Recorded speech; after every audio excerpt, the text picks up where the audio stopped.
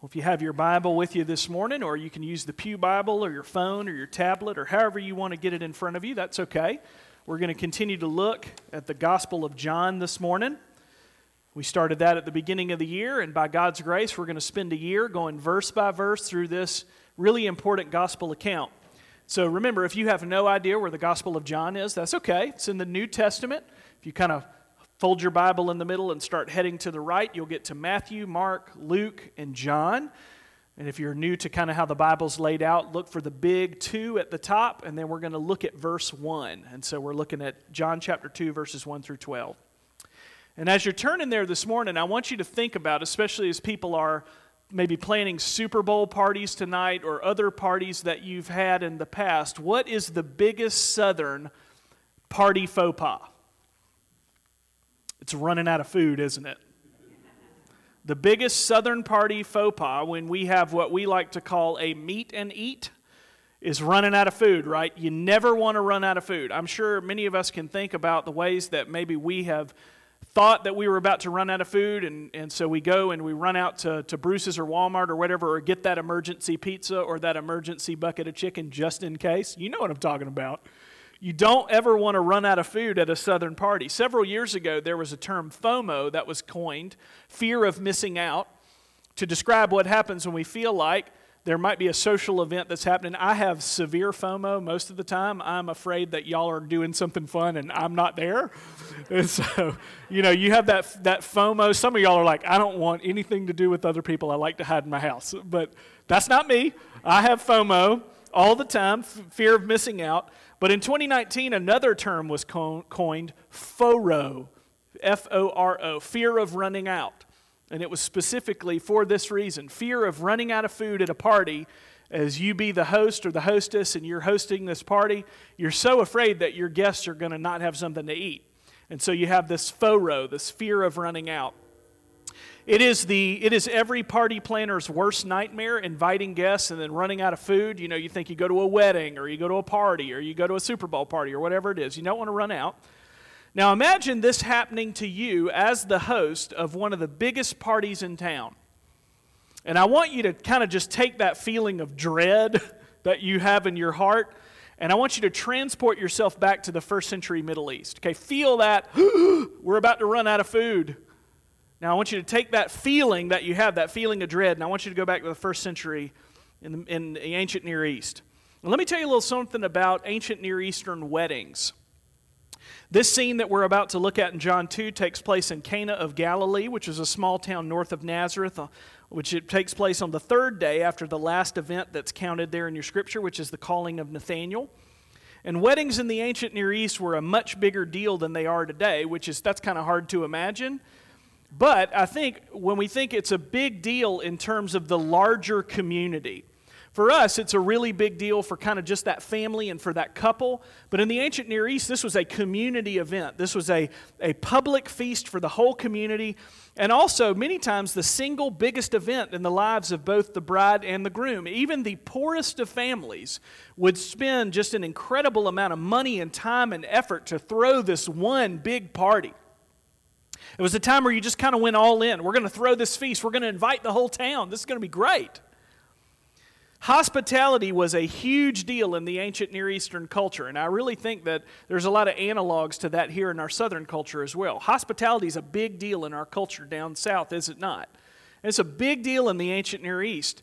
Here's what D.A. Carson said. He said, "To run out of supplies would be a dreadful embarrassment in a shame culture. There is some evidence that it could also lay the groom open to a lawsuit from aggrieved relatives of the bride." Think about this. If you ran out of food or failed to do the proper hospitality at your party, somebody could take you to court. That sounds fun, doesn't it? Yeah, you might want to check your Super Bowl party supplies. Now, these wedding feasts could last up to a week long. I mean, think about that. This community just party that went on for at least a week. And the most important element that gauged the success of the party was the wine. When it ran out, the party was over. It was kind of like the fuel gauge of the party. Psalm 104, verse 15, the psalmist thanks God for the gift of wine that was given to gladden the heart of man. And we see wine used in the Bible as a sign of feasting and celebration and abundance, right? We hear the word wine, and it always goes along with like a feast or joy or abundance. And it's just a part of that kind of picture that we have of like a banqueting table. We've sung about it already. We're going to sing about it, that this great feast. And the Greek word for wine, winos, in the New Testament, now I'm not going to dwell too hard on this, but I do want to touch it. The Greek word for wine, winos, in the New Testament always refers to fermented wine, not unfermented grape juice. And the Hebrew word yayin also refers to fermented wine. Now, efforts have been made to explain this away, but these explanations, however well-meaning they are just not consistent with the original languages, and they're just not consistent with ancient Near Eastern culture. They might be well-meaning in their approach, but what we know about ancient Near Eastern culture and feasting and all that they used, it's fermented wine. And so what we see here, we see the same Greek word, is used in Ephesians 5:18 when Paul warns against drunkenness, again denoting fermented wine, not juice, and stressing its proper use in moderation and with self-control. And it's true, some people have argued that ancient wine may not have been as strong as today's wine. There's debate about that. But the principle still holds true, and the word still means the same thing, fermented wine. And so what we see here in this scene that we're about to read is a potential social disaster because the wine runs out way, way, way too early, and the family faces public humiliation and a shame and honor culture and possibly a lawsuit. Okay? What we see is this is a big deal.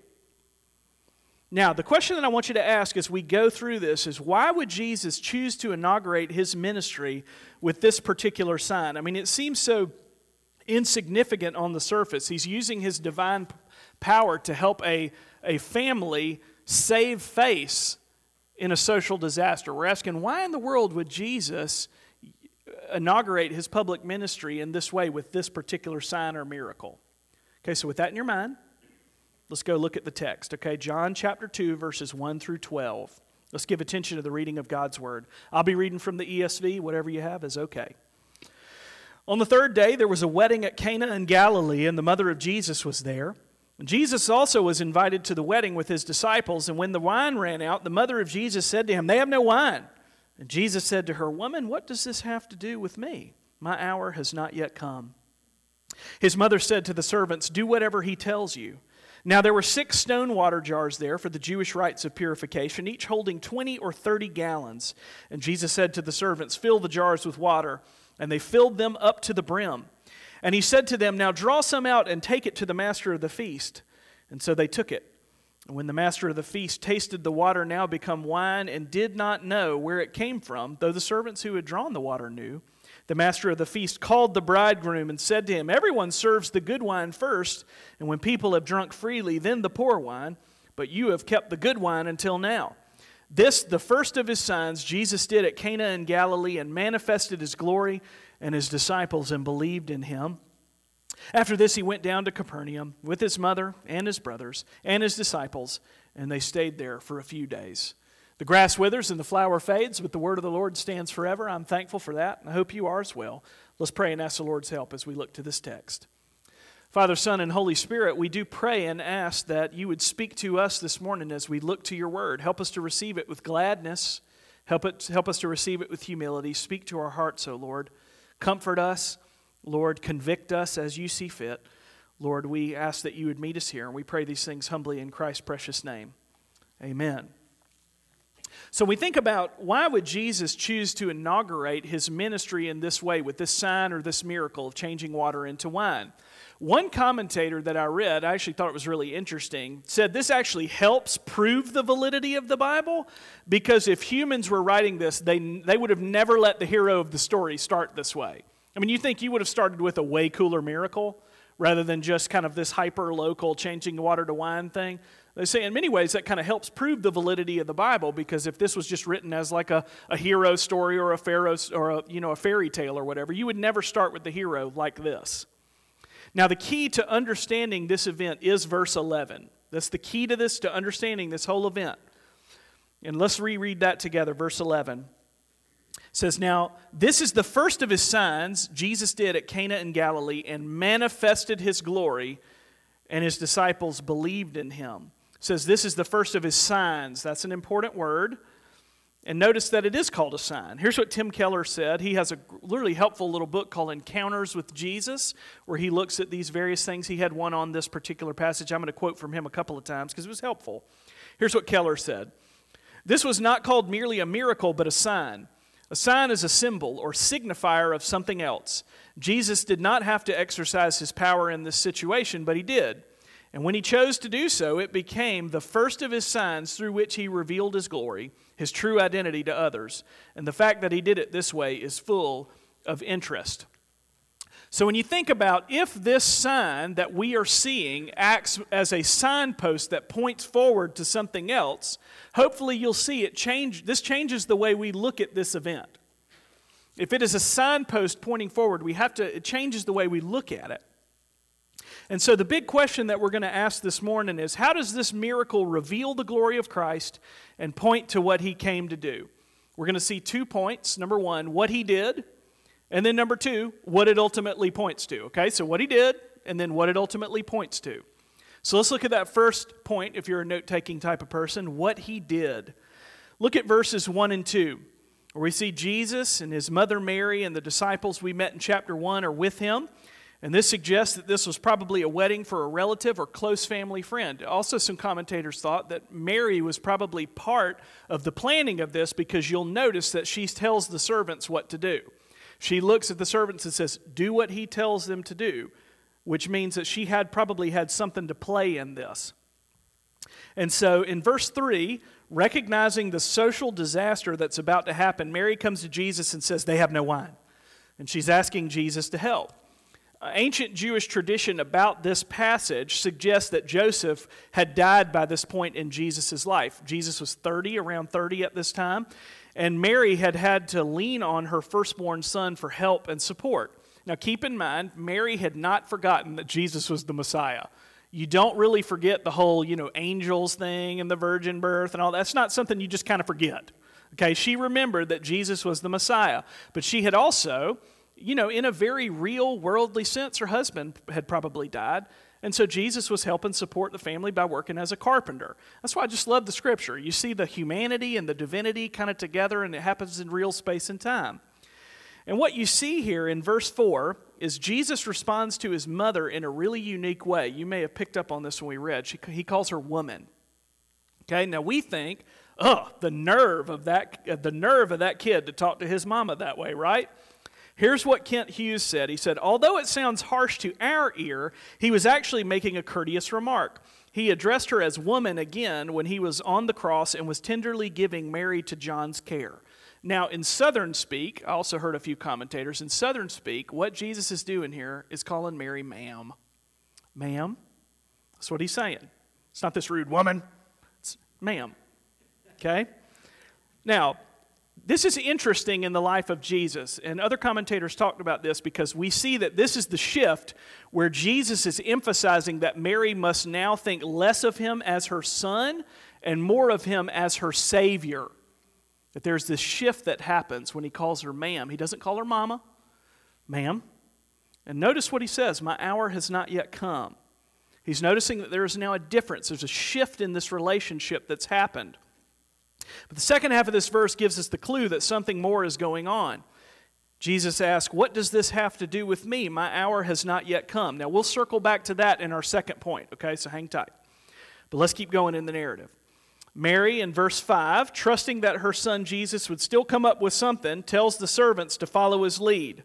Okay, so again, this suggests that she had something to do with the party because the servants knew who she was. He says, listen to him. He'll figure it out. Okay? And what we see here is Jesus reveals his glory as the divine Son of God. And look at verses 6 and 7. We're told that 6 stone water jars were there that were used for the Jewish rites of purification. We're going to get to that in our second point. Hang tight. And we assume that they were mostly empty because Jesus asked for them to be filled up to the brim. Now, filling up to the brim is important because what it means is, you know how when you get a cup of coffee and you ask for a little room for cream, you can add something else in it? This up to the brim means that there's no way that anything else could have been added to this. It was all the way up to the top. Okay, that's an important detail.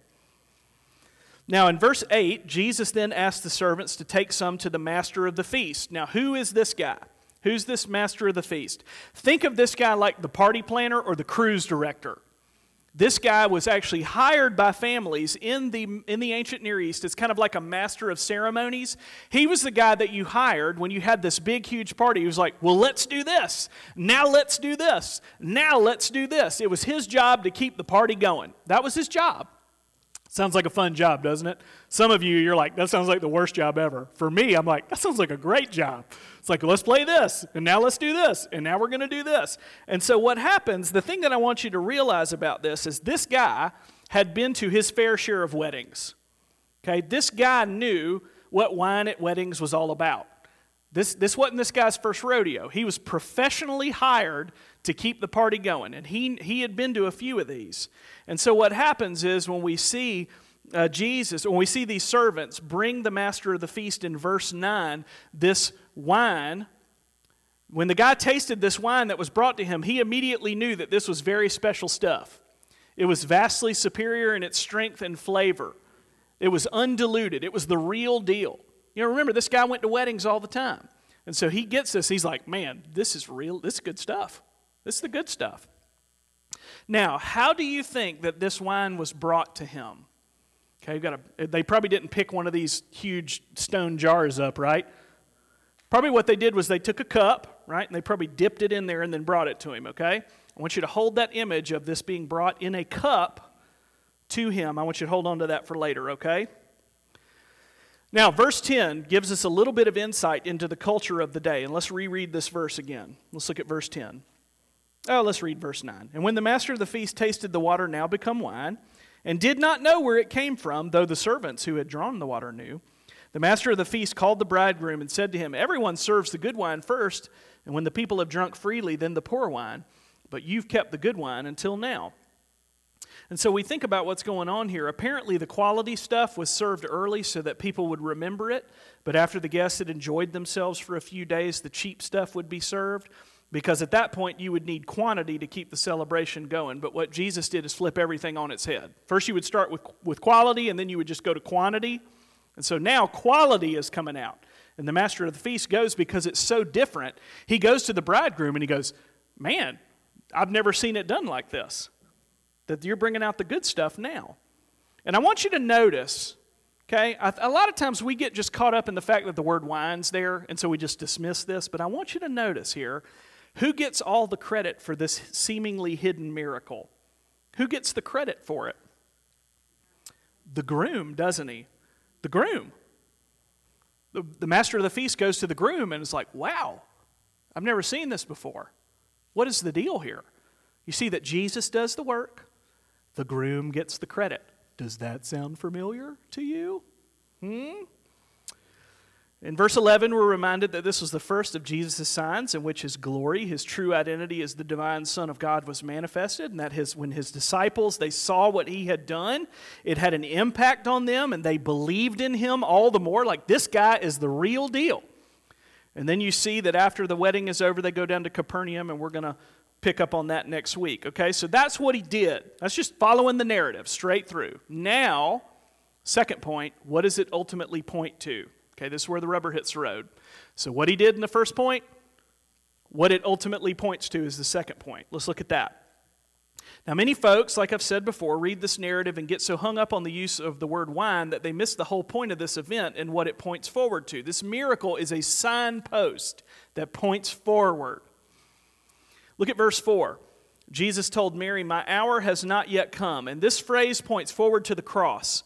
And as you know, we're in the second major section of John's gospel. The first main section was the prologue, chapter 1, verses 1 through 18. Now we are in the second section that goes to the end of chapter 12, which is the signs and miracles and ministry of Jesus. Okay, so we're in that second section of John's gospel that goes into the end of chapter 13. And the next big section, beginning in chapter 13, is the farewell discourse and the passion narrative. And what that is Jesus' arrest and trial and crucifixion and burial and resurrection. It's kind of the next big thing that happens. And I want you to notice, how does this next section begin? John chapter 13, verse 1. How does it begin? It says, now before the feast of the Passover, when Jesus knew that his hour had come to depart out of this world to the Father, having loved his own who were in the world, he loved them to the end. And then we see Jesus washing the feet of his disciples. But that phrase we see again, his hour had come. So remember, he's saying right now, ma'am, my hour has not yet come. In the next big section, John 13, he says the hour has come. The hour's here. Okay, let's look back. Let's go back and talk about those 6 stone water jars and the interaction with the master of the feast. And what Jesus is showing is that he is the true master of the feast. Okay, Jesus is showing, I'm the true master of the feast. Only he had the power to rescue the situation and keep the celebration feast going, but his life would require suffering when the appointed hour was at hand to secure an even greater feast. Here's what Tim Keller again said. He said, yes, he is saying, I'm going to suffer. Yes, there's going to be self-denial. Yes, there's going to be sacrifice for me first and then for my followers as well. But it's all a means to an end, which is festival joy. It's all in order to bring about the resurrection and the new heavens and the new earth and the end of all evil and death and tears. Now, how do those water jars fit into all of that? So we're saying this points forward to this greater feast. Jesus is saying, I'm the true master of the feast, and what I have come is to bring joy and life and abundance. But how do those water jars fit in? I'm glad you asked. Those jars were used as part of the Old Testament system of the ceremonial law. Now, how were people able to be in God's presence under this system? Okay, put your Hebrews hat on, and let's go back a couple of months. Okay, how were people able to be in God's presence under this system? Constantly cleaning themselves up through ritual washings and works of the law. This endless self-atonement. Ritual washing. I've become unclean. Now I need to clean myself up. I need to go do works of the law. I need to prove myself. That's how I come into God's presence. This just endless cycle of self-atonement. This treadmill that was there. And what it did, what this Old Testament system reminded the people of is that God is holy and that atonement, cleansing, and pardon was still necessary. And many purification rites happened in the lead up to a blood sacrifice for sin. Now, why did Jesus start his public ministry with this seemingly quiet miracle? Okay, that's a good question. He's showing that something new has been inaugurated. Something new has been inaugurated. What did John the Baptist say? Behold the Lamb of God who takes away the sins of the world. Something new is here. And Jesus is saying something new is here. It's different. Things are never going to go back to the old way. Here's what Kent Hughes said. By performing his miracle in these stone urns, our Savior was testifying that the old religious rituals were dead and that he was filling up the urns with new life. Isn't that good? I wish I could write stuff like that. Here's what Tim Keller said again. This centrality of Jesus' death is a most important insight for understanding the Gospels. Another is the meaning and purpose of Jesus' death, namely substitution.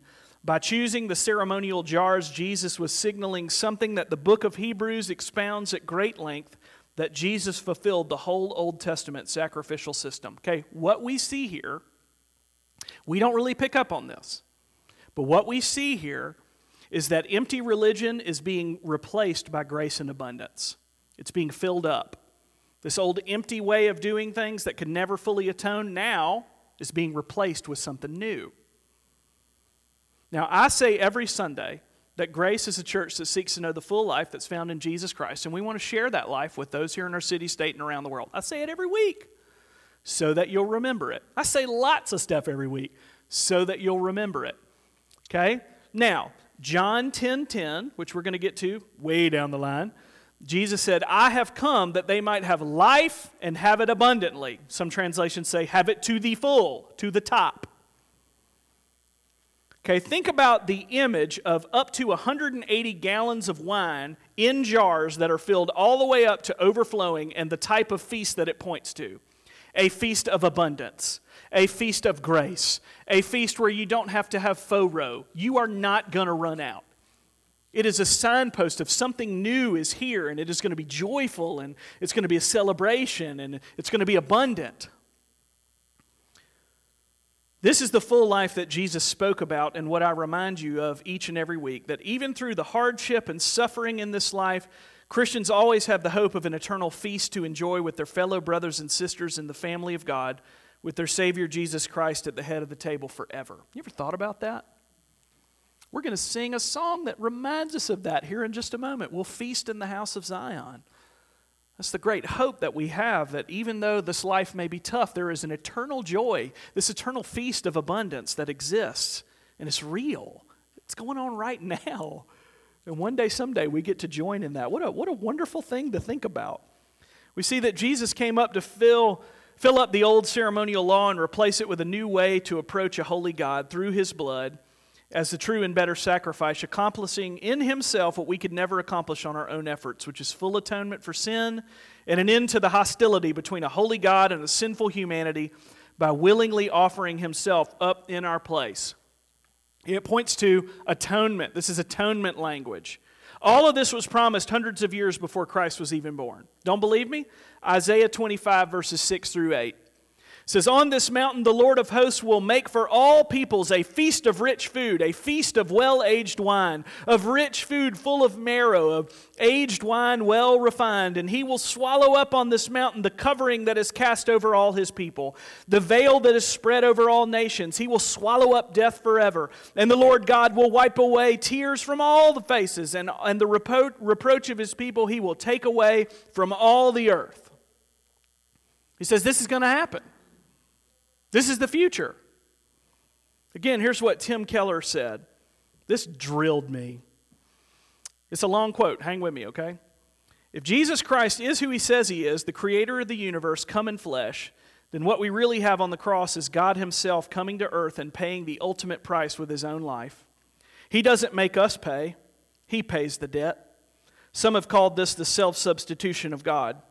If someone hurts your reputation, really wrongs you, what are you going to do?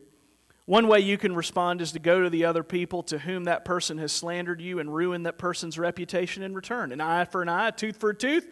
In other words, you could make him pay, or you could forgive him.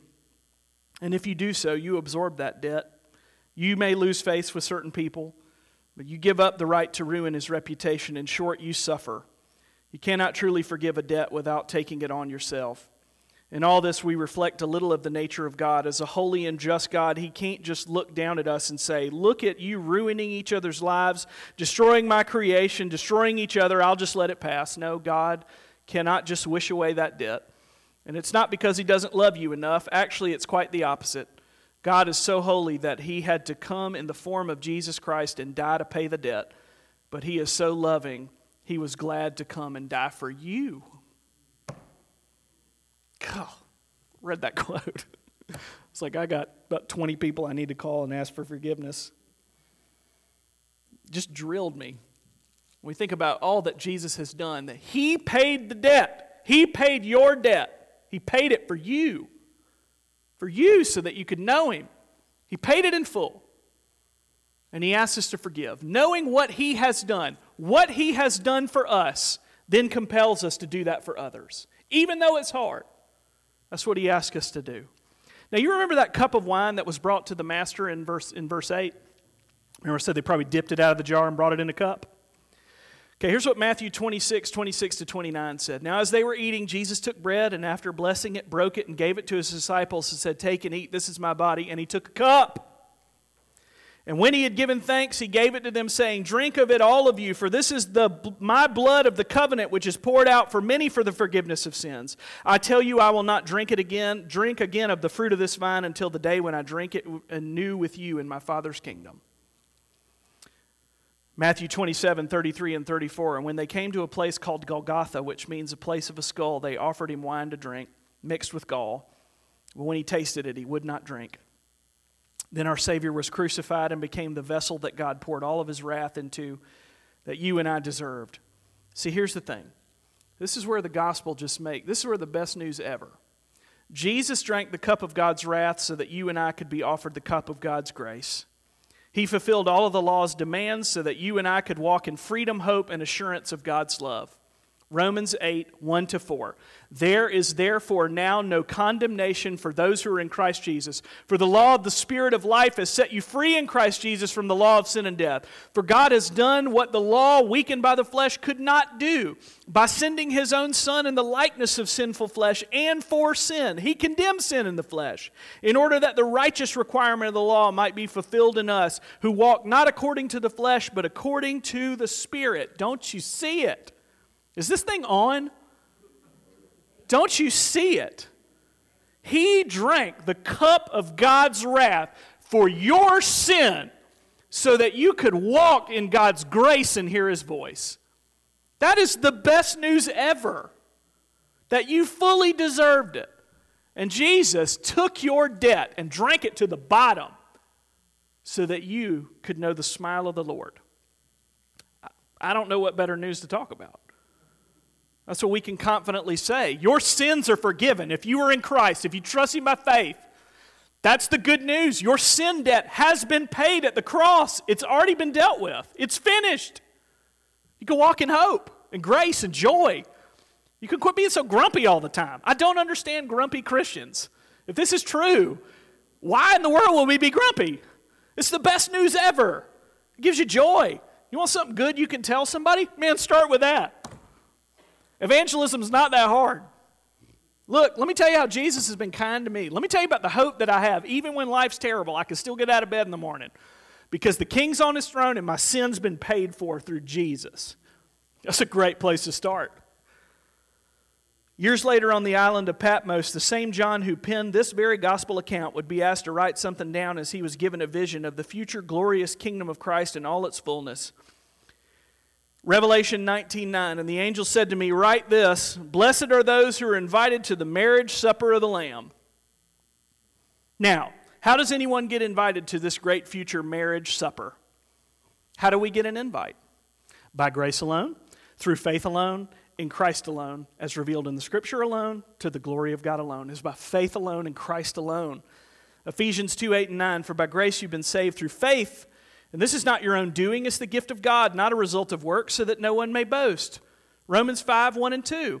Therefore, since we've been justified by faith, there it is again, we have peace with God through our Lord Jesus Christ, through whom we have obtained access by faith into this grace in which we stand, and we rejoice in the hope of the glory of God.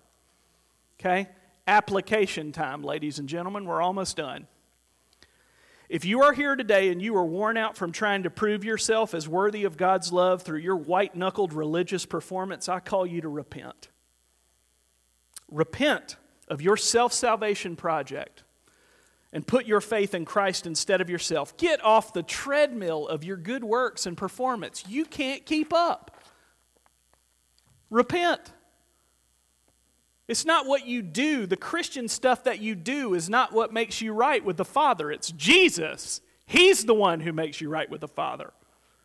He's the one that justifies you to declare you are forgiven. That's what we're talking about in union with Christ. You're hidden with him. If you're here today and living in open rebellion against Christ, I call you to repent of your vain attempts to be the lowercase g God of your life. And realize that without Christ, you have the cup of God's wrath awaiting you into eternity.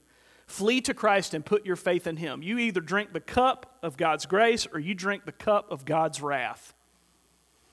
And no one in this room at the end of it all will be able to say, well, I didn't deserve the cup of God's wrath. Yes, you do. Me too, but for the grace of Christ. And so if you are here and you are living in open rebellion against Christ and you think, I don't need that guy, stop. Repent. I am pleading with you as a minister of the gospel. Hear the good news and put your faith in Christ and Christ alone. It's the only lifeline you have.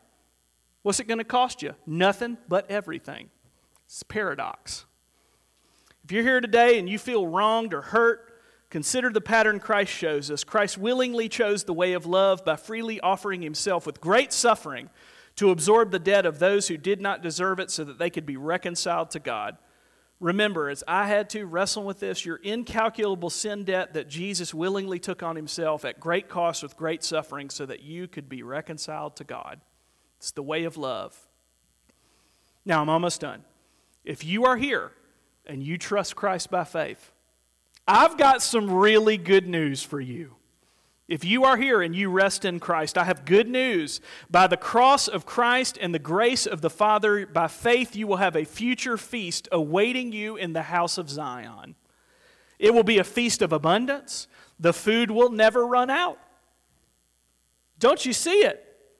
If you are here and you trust Christ, I have good news that through Christ, this is your future. Again, Keller, we can have an enormous stability because of this coming joy, the Lamb's party. Every time you participate in the Lord's Supper by faith, you're getting a foretaste of that incredible feast. Even if right now you are in the midst of sorrow, sip the coming joy. There is only one love, only one feast, only one thing that can really give your heart all that it needs, and they all await you, knowing that you possess something that will enable you to face anything. We who are in Christ will one day sit together at this undeserved banqueting table of grace and say of our Savior, He has done great things, and wonder why we were ever invited in the first place. The greatest mystery of the gospel is not God's wrath towards sin, it is God's grace towards sinners. That is the great mystery. His wrath makes all the sense in the world. He's holy, we're not. We deserve it. The great mystery of the gospel is that He would ever show grace to sinners like you and me. And that is the great, when we think about this, we go, why in the world would I ever be invited to this? Who am I? Who am I? But Lord, thank you that you have chosen me in love. Like the bridegroom in the story, Jesus does all the work. We get credit for His efforts as His righteousness is imputed to us by faith. But He gets all the praise. I'm okay with that. And I hope you are as well. Amen? To the glorious praise of our Lord and Savior Jesus Christ, who has brought us to His banqueting table of love and shown unbelievable mercy and grace to sinful people like you and me. To His glory alone, we give it to Him. Let's pray. Father, thank you for your word. Thank you that every bit of it's true. Thank you for this signpost that you give us, O Lord. It seems like such a small thing, this wedding feast at Cana. You taking a very simple thing, taking water, turning it into wine. But Lord, it points to so much more. It points to this feast of abundance. It points to the cup of God's wrath that you drank, O Lord, to the very dregs so that we could taste the cup of God's grace. May we never take it for granted. May we look at this very familiar passage with a brand new set of eyes as we see, O Lord, that even as you were there at this celebration, you were thinking about your death. It was always right there in front of you. And the fact that you willingly went to the cross. You freely went there. Even though you didn't deserve it, you freely went to the cross for us. It should humble us, O Lord. Help us to repent of the ways that we're trying to save ourselves. Help us to repent of the ways that we're trying to just protect and hold on and all these. They're just killing us, Lord. Help us to repent. And help us to trust you. Maybe even for the first time. And Father, may we flee to you day by day, trusting in all that you have done, trusting that your grace is real, your gospel is true, your word is sure forever. And if all of those things are true, there is nothing in this life that we have to fear. And you promise to walk with us all the way. Thank you that you're our good shepherd. And Father, we do look with great expectation with this one day, someday, O Lord, when we will feast in the house of Zion and we will say to each other, He has done great things. Amen.